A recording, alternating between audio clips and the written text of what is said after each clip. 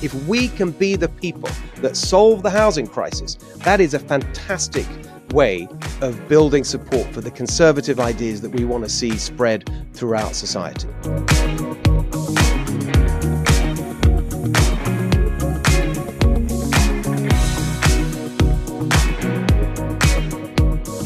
Hello everyone, welcome to the Steve Hilton Show. It's Friday, November the 17th. It is the end of the week where we had the world leaders in town here, where I am in the Bay Area in San Francisco. You had President Xi and all the rest of it, President Biden. In fact, when I came back, you may have seen when I was in New York this week, I was doing some stuff there for Fox. When I landed in San Francisco airport, I looked out the window, there was Air Force One. How thrilling.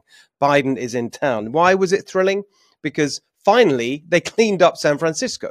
I mean, this is just such an insult, isn't it, to every single person who lives in San Francisco and across California, actually, because for years now, we've been told, oh, these problems are so difficult. We can't get the homeless people off the streets, can't clean up these open-air drug markets. It's so difficult. They all blame each other in San Francisco, which is in many ways the epicenter of all of this. You've got the Mayor, London Breach, as well. I really would love to clean it up. And, you know, but a year ago, she was out there ranting publicly. Again, we're going to clean, I can't, cursing in these speeches about how we got to do something about it, but she can't, she says, because of the Board of Supervisors. And the Board of Supervisors makes it incredibly complicated, so I can't do that. And then the Board of Supervisors said, well, we'd love to do it, but you've got all these laws, and there's the federal law, and then there's the Boise ruling. We've talked about this before, which is a court, the Ninth Circuit telling us that we can't move on, right? Blame shifting, saying we can't do anything about it. And then here we have a communist dictator coming to town, and they're so embarrassed because, by the way, just before he even got here, President Xi, Chinese media was putting out stories in China about what an absolute hellhole San Francisco was. So they're embarrassed about it, and they say, well, we're going to clean it up. And then miraculously, they're able to do it practically overnight. So what do we say about this? There's a number of things to say. And many of them have been said by other people. There's a few things that I've got, which is a slightly different perspective. First of all, what an insult to the taxpayers who live there, that you won't clean up the city for the people who live there and pay for you and pay the taxes, but you will clean it up for a communist dictator. That is just an unbelievable insult that people won't forget. Secondly, you know, and this is a bit of a joke, and maybe we can share it with our friend Jen Horn, who's coming up later in the show, who's down in Los Angeles. A lot of people are saying, well, you know what? Maybe could President Xi please visit LA, and maybe they'd clean up LA then, or San Diego, and all the other cities are a total mess in California as a result of these hard left policies that just leave absolutely no space for regular people to have the quality of life that they want. Why can we maybe have Xi go around everywhere? And then maybe everywhere will be cleaned up. But the thing that's really, you know, serious about it, there's a couple of things I want to draw your attention to. First of all, this is the superficial part. Right, so they can clean up overnight, practically, and make it look nice for the visiting dignitaries to try and sort of stop them writing stories about the doom loop of San Francisco and the absolute disaster of the policies, what they've created there. But first of all, is that going to last? Right, what's going to happen when the people leave town? What's going to happen then? The actual underlying causes of the chaos and the crime and the disorder are still going to be there. They haven't been able to clean up the fact that you have a state law now saying that you can steal up to $950 worth of stuff every single day, right? Yeah, that's not going to be clean. They can't clean that up just for a conference. Or the ridiculous law that was passed in 2016 by the state legislature, which says that you cannot require people anyone who's in a homelessness program, any kind of homeless program run by the state of California or funded by the state of California, cannot require the people participating to be sober, to get them off drugs. And since being addicted to drugs is like a huge part of the homelessness issue, you have a state law that actually stops you dealing with the problem. So that they can't clean up overnight either. The fact that we don't have enough mental health beds and we don't have the capacity to treat people who've been on the streets, the fact that we don't have enough housing, the fact that if you're on the lower income tiers, it's actually almost impossible to get affordable housing. And often that is one of the reasons people are tipped into homelessness in the first place. So on and on it goes. All these underlying reasons why we have the filth and squalor on the streets of San Francisco that they are clearly so embarrassed about that they clean it up overnight for a foreign dictator, but they're not embarrassed enough about it to actually deal with the underlying causes and reverse these hard left policies that have caused the chaos and the crime and the squalor. What an absolute indictment of what they've done over the last, 15 years or so, where they've had monopoly rule. And the second thing that other people haven't talked about as much, and in a way, this is a broader point. It's not just California, but it was something that really shocked me, actually. I don't know if you saw the video of when Xi's motorcade arrived in San Francisco. It was so creepy and chilling, actually, because you thought, where are we? Are we actually in San Francisco or downtown Beijing? Watch this video.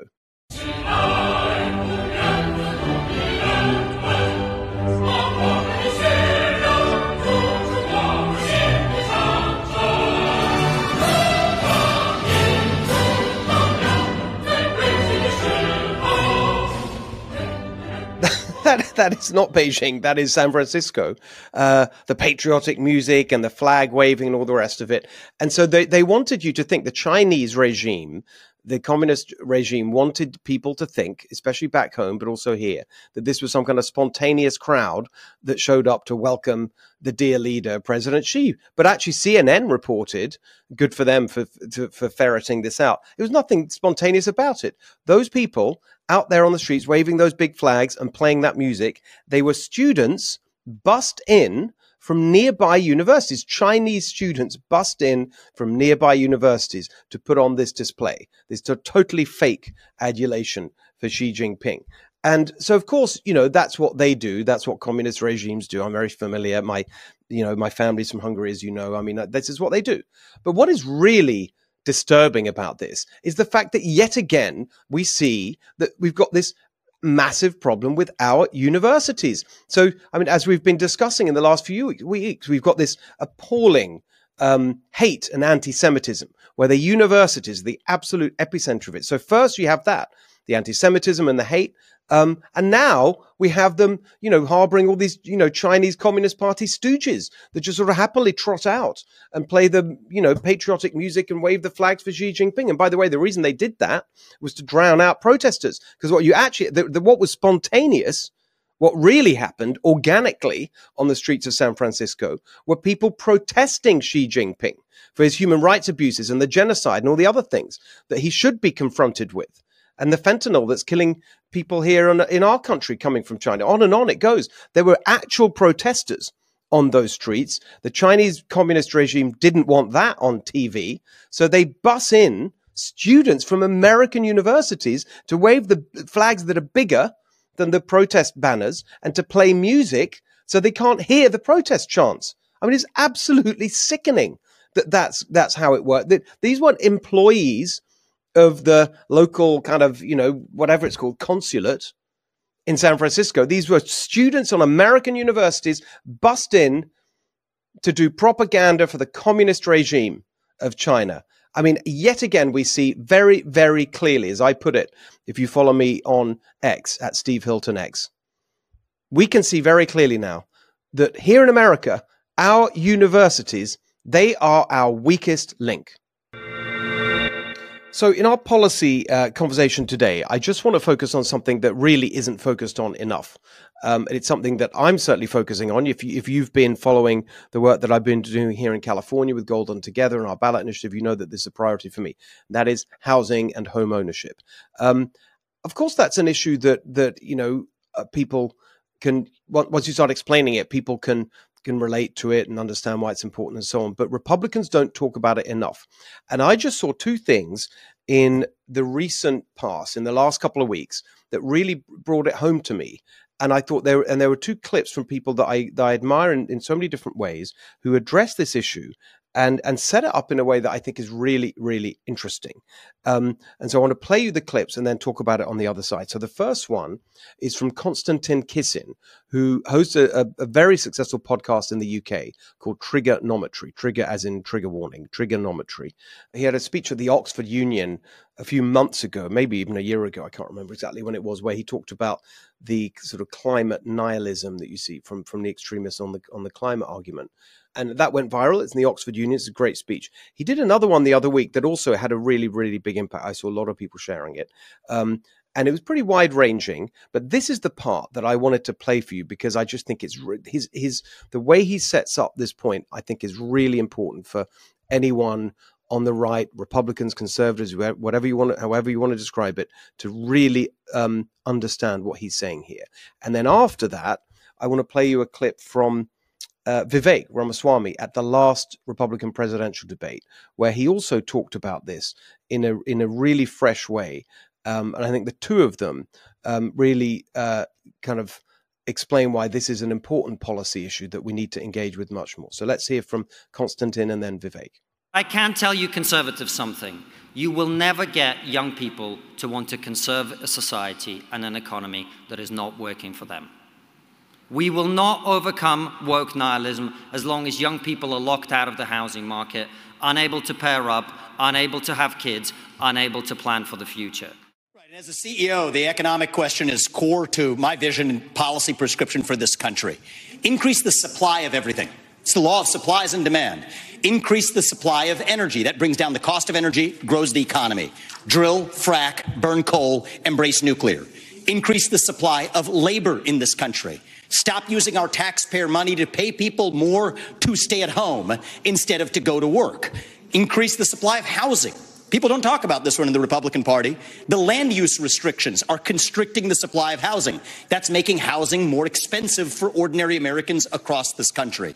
So I love the way Konstantin set that up, right? He's rightly focusing on the fact you got to, and you know, I hear people talk about this all the time in the kind of cultural conversation, and people say, well, what's going on? And we've got this kind of generation of people, and they're so left wing and they're so extreme and they're nihilistic, and they're talking about not having kids because they don't want to hurt the planet, and you know, it's just all so depressing, and what's happening to the next generation, and so on and so forth, you know, complaining about that. But actually, the way he puts it is so true, which is, well, hang on a second. If you want to persuade people to buy into the kind of values, and here in America, let's think about that in terms of, you know, the sort of basic components of what we might think of as the American dream.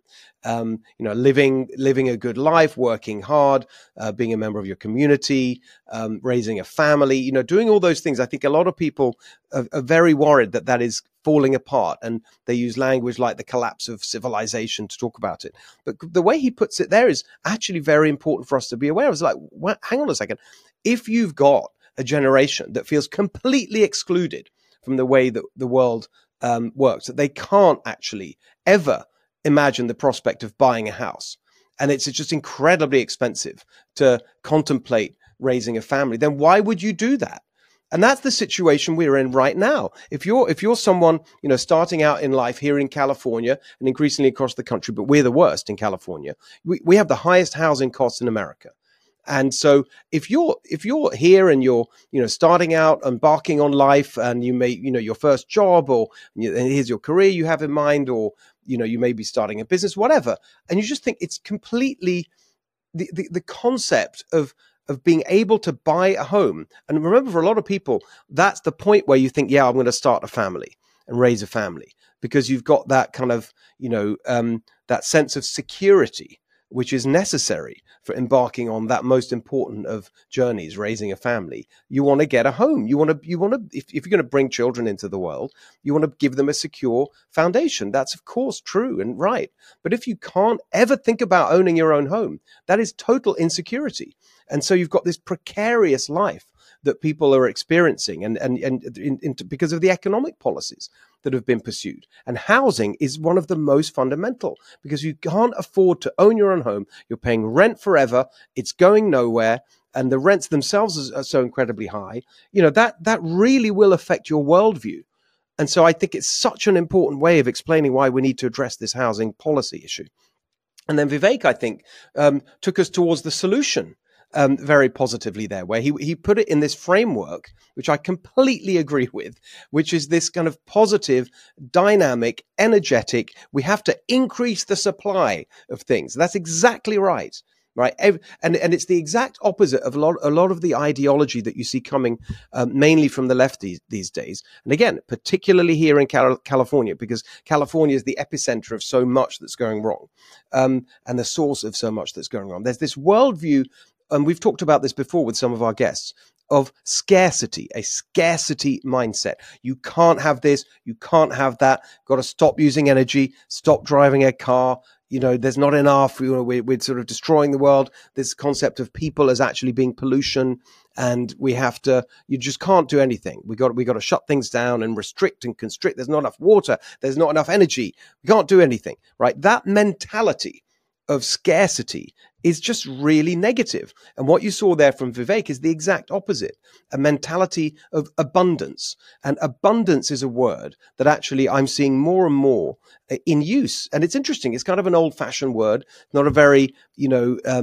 people don't use it in everyday conversation, but I'm seeing it all over the place now where people say we need to have abundance, and we should have abundance. And especially here in America, we can have abundance. We're the most amazing place in the world. We have so much potential. We have space. We have, in terms of our physical space, hardly any of our land is developed. Exactly as Vivek said, I mean, here in California, it's about 5 to 6% total of our total land is developed for anything.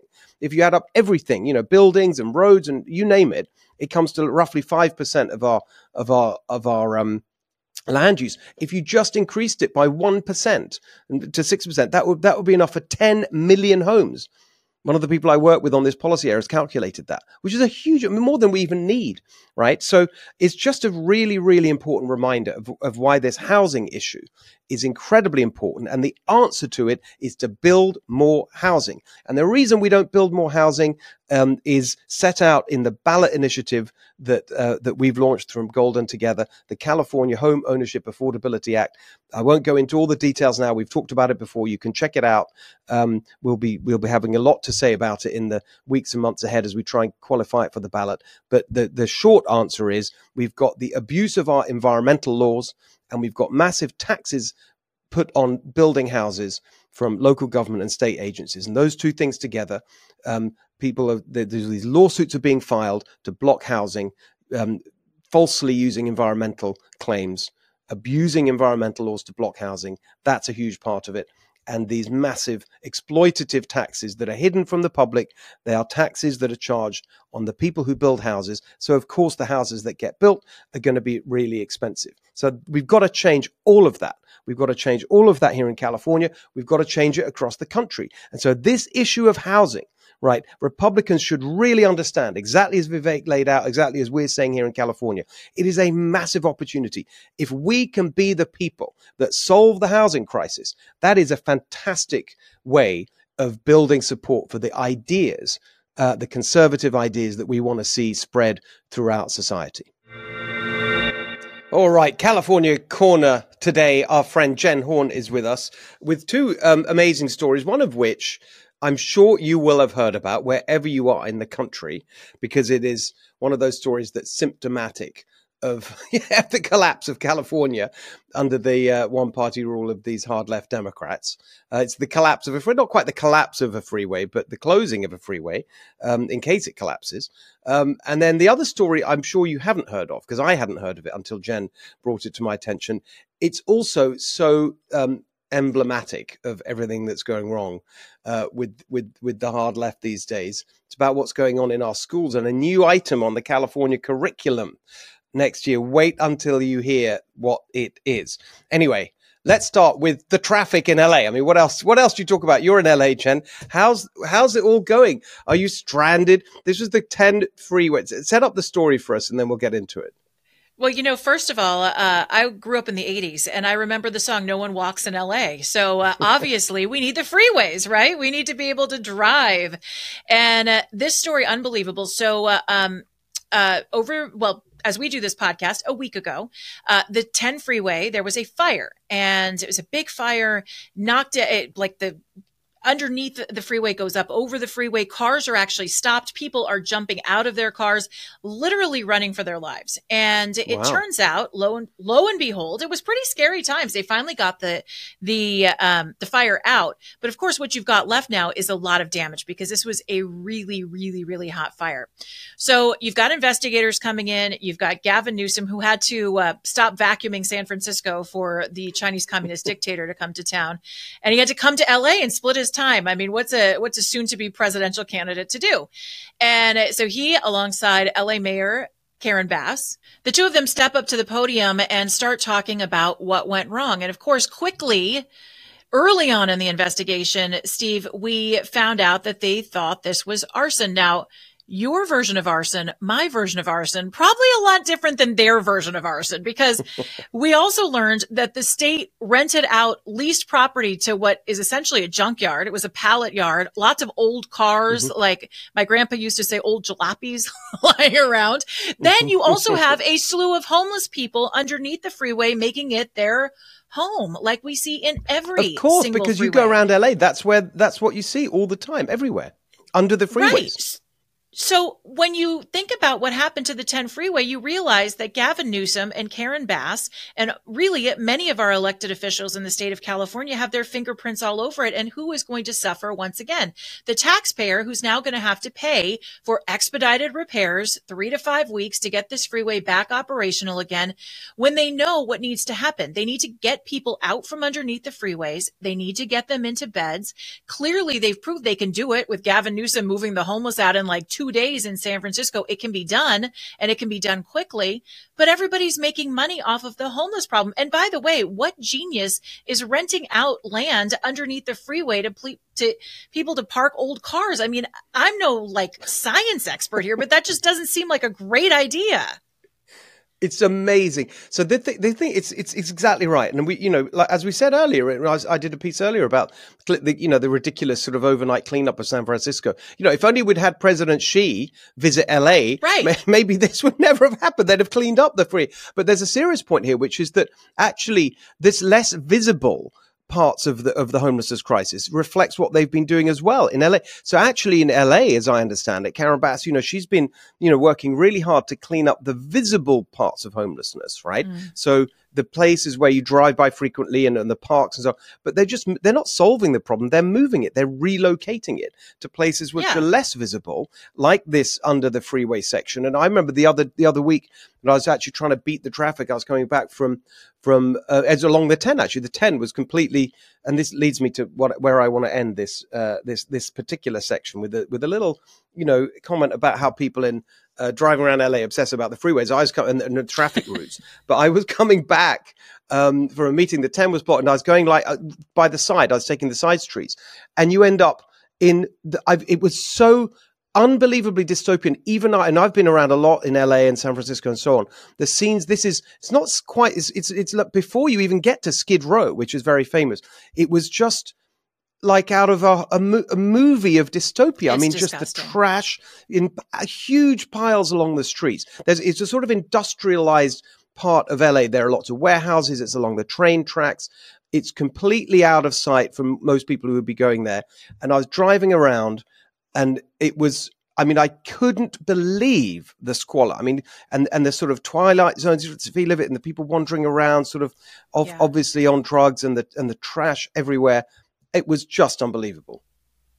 Just to that point, and just to throw in something else, a couple of things that have happened in that realm. The zombie people, this is not just about cleaning up the streets because we want the streets cleaned up, or sensible people want the streets cleaned up. How empathetic are the people that are running Los Angeles to allow people to suffer in that state? I mean, it's not good for anybody. Yes. Right. A couple of other just small little stories here about this. Karen Bass, because people rely on their vehicles so much in California, Karen Bass is trying to get people not to drive through this area of LA. And this is a huge connector. It's the 10, it's the 5, it's the 60, it's the 101. They all come together. It's creating a huge problem that the freeway shut down. So she's telling people to use mass transit. Well, that's great, except anybody with a brain won't get on the trains anymore because you've got 5,500 people living on them. You have people who die on there and don't get discovered for 6 hours. Who in their right mind would want to take the train to get to work? So guess what they've decided to do now? Bring back the police officers, of course, the sheriff's department, all the officers who were kicked off the trains to bring in the guys wearing the goofy, neon yellow vests that sit there on their cell phones all day, just watching the drug deals happen. Those poor people, they're gone. And now the cops are back again because they realize they have to make people feel safe if they're trying to convince them to use the train. And to add a little cherry on top of that, Karen Bass took the train herself from work and was talking about how she went to work using the train. And it was so great. She didn't have to sit in traffic.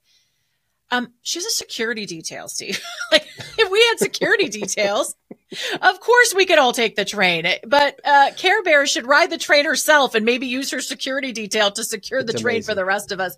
It's bizarre. And I don't know if you heard the other story. This poor kid, 20 years old, who's stuck on the freeway in the fire, runs for his life out of his vehicle to get away because there was smoke and explosions. It was really scary.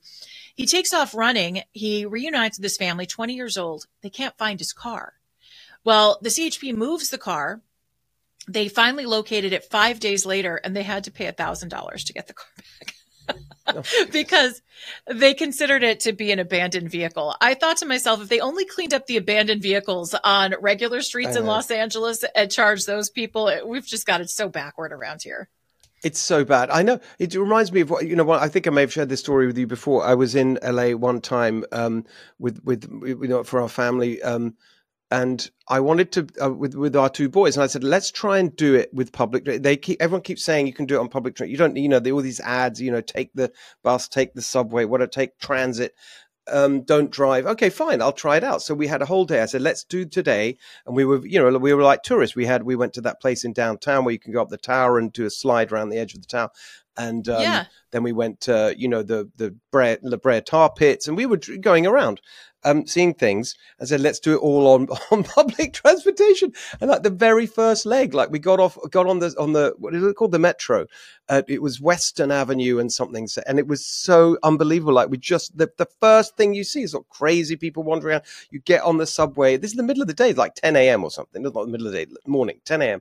And like, there's no one on the train normal apart from us. No, it's all homeless. It's just so terrifyingly dystopian. It was amazing. Tell me you traveled with shoes on that voyage. Exactly. It was just terrible. Because you can't ride the train without your shoes on. You can't go Kennedy style. That's for sure. No, exactly right. So I just want to end this bit because I want to get the other story you've got, which is so unbelievable. This is just a little light relief, really. It was a New York Times piece about the closure of the 10 because of this fire, and here's a quote from it. It's the New York Times sort of explaining a little bit of this culture to the country. Quote, in Southern California's car-centered culture, traffic is a subject of complaint that never gets old, an incessant source of misery. There is a reason residents are always mentioning the routes they drive, blathering on about taking the 10 to the 110 to the 5, to the point of ridicule. It's because driving directions are a way of life here, and traffic along the way is the great equalizer, antagonizing all.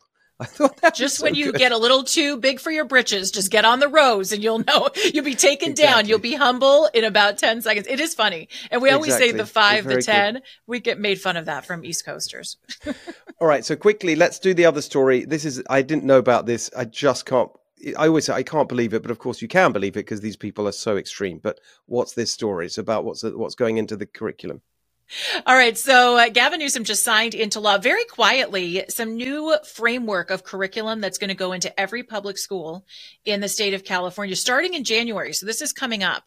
And what it entails, it's from an assembly bill, which, by the way, had unanimous support. So, the 4 Republicans that are in the assembly voted for this too.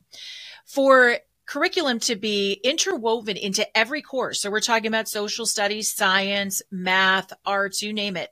They're all going to have a misinformation and fake news component to these classes. What? So every class in California is now going to have to spend time identifying misinformation. Now, the proponents for this said that this was all about making sure people didn't poo-poo climate change. Of course, that's always got to be at the center of this. But they're going to also allegedly teach critical thinking about what they find on the internet. Now, applauding California public schools for finally teaching critical thinking, because that seems to be something we should have already been doing, but okay, I guess better late than never. But who are going to be the determiners of truth? Because unfortunately, the far, far left that runs California has done a whole lot of bending when it comes to the truth. And I'm pretty sure that their course material probably won't match mine. Like I can see maybe the Biden crime family calculations in math class. You think that'll be there? Maybe unpacking the Russian dossier in social studies. Hunter gets $5 million from China. He gives 10% to the big guy. What's left for whatever. Exactly. That's our math problem. Yeah. Maybe in science, we could do COVID and the wet market or masks really work. I don't know. I mean, I'm thinking that maybe their idea of truth and misinformation might be different once again than ours, Steve. It's unbelievable. Look, but everyone needs to pay attention because this is what's coming your way. It starts in California. It infects the rest of the country. So now they're teaching misinformation. I mean, it's too much. The teachers union will determine fantastic. what's misinformation. Well, thank you for drawing our attention to the latest madness that we cover here. Great to see you, Jen. Thank you so much. We'll see you soon. You too. Thanks.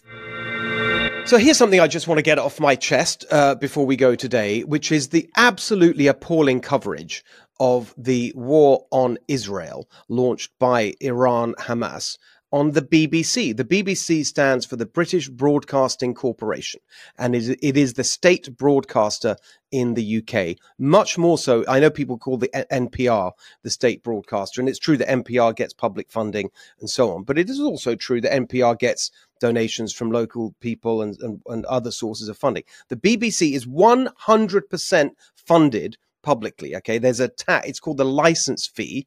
It's a sort of euphemism for a tax. You can't watch television. You can't have a television without paying for a license in the UK. That's how it works, right? It's called the license fee, and it's illegal to have a television if you don't pay for the BBC through this license fee. It is the public broadcaster, and their coverage of this war has been an absolute disgrace. It's basically Hamas propaganda from start to finish. I mean, it really, really is. And the reason this is in the news is because this week they issued this apology. And now an apology from the BBC. BBC News, as it covered initial reports that Israeli forces has entered Gaza's main hospital. We said that medical teams and Arab speakers were being targeted. This was incorrect and misquoted a Reuters report. We should have said IDF forces included medical teams and Arabic speakers for this operation. So we apologise for this error, which fell below our usual editorial standards. The correct version of events was broadcast minutes later. I mean, that is just unbelievable. It's a total distortion. It's not just sort of slightly wrong. Like, they were accusing Israel of targeting doctors. But this is in line with everything that they're doing, as I pointed out on X, at Steve Hilton X. Their apology says, we're sorry for the we're sorry for the departure from our normal editorial standards. No, this is your editorial standard. Hamas propaganda is the BBC's editorial standard, as far as I can see. And by the way, I see it a lot more than usual, because right now we have a family member staying with us from England, and they are keen to watch the news, and they're around the house and put the BBC News on, so we hear it the whole time. It is just absolutely staggering when you listen to how they frame this conflict. It's just unbelievable, the bias. And so when people say, how can it be the case that you have these demonstrations on the streets of London and so on, and how is it possible that people are going around ripping off the posters of the kidnapped people and taking this pro-Hamas line, given all that we know? How can that be happening? Well, a big part of it, not the only part, because there's obviously ideology driving this as well, but a really big part of it is the absolute disgraceful propaganda that is being broadcast on outlets like the BBC. It is an absolute disgrace. Thank goodness that here in America we have other outlets that are telling the truth about this absolutely appalling war on Israel, the genocide that's being committed by Hamas, clearly saying what it is. By the way, the last point I'd make, I mean, people, criticize CNN all the time. CNN, you watch CNN, they are absolutely clear. They talk about Hamas, they say the word terrorist. The BBC, I'm not kidding, their guideline says they won't use the word terrorist to describe Hamas.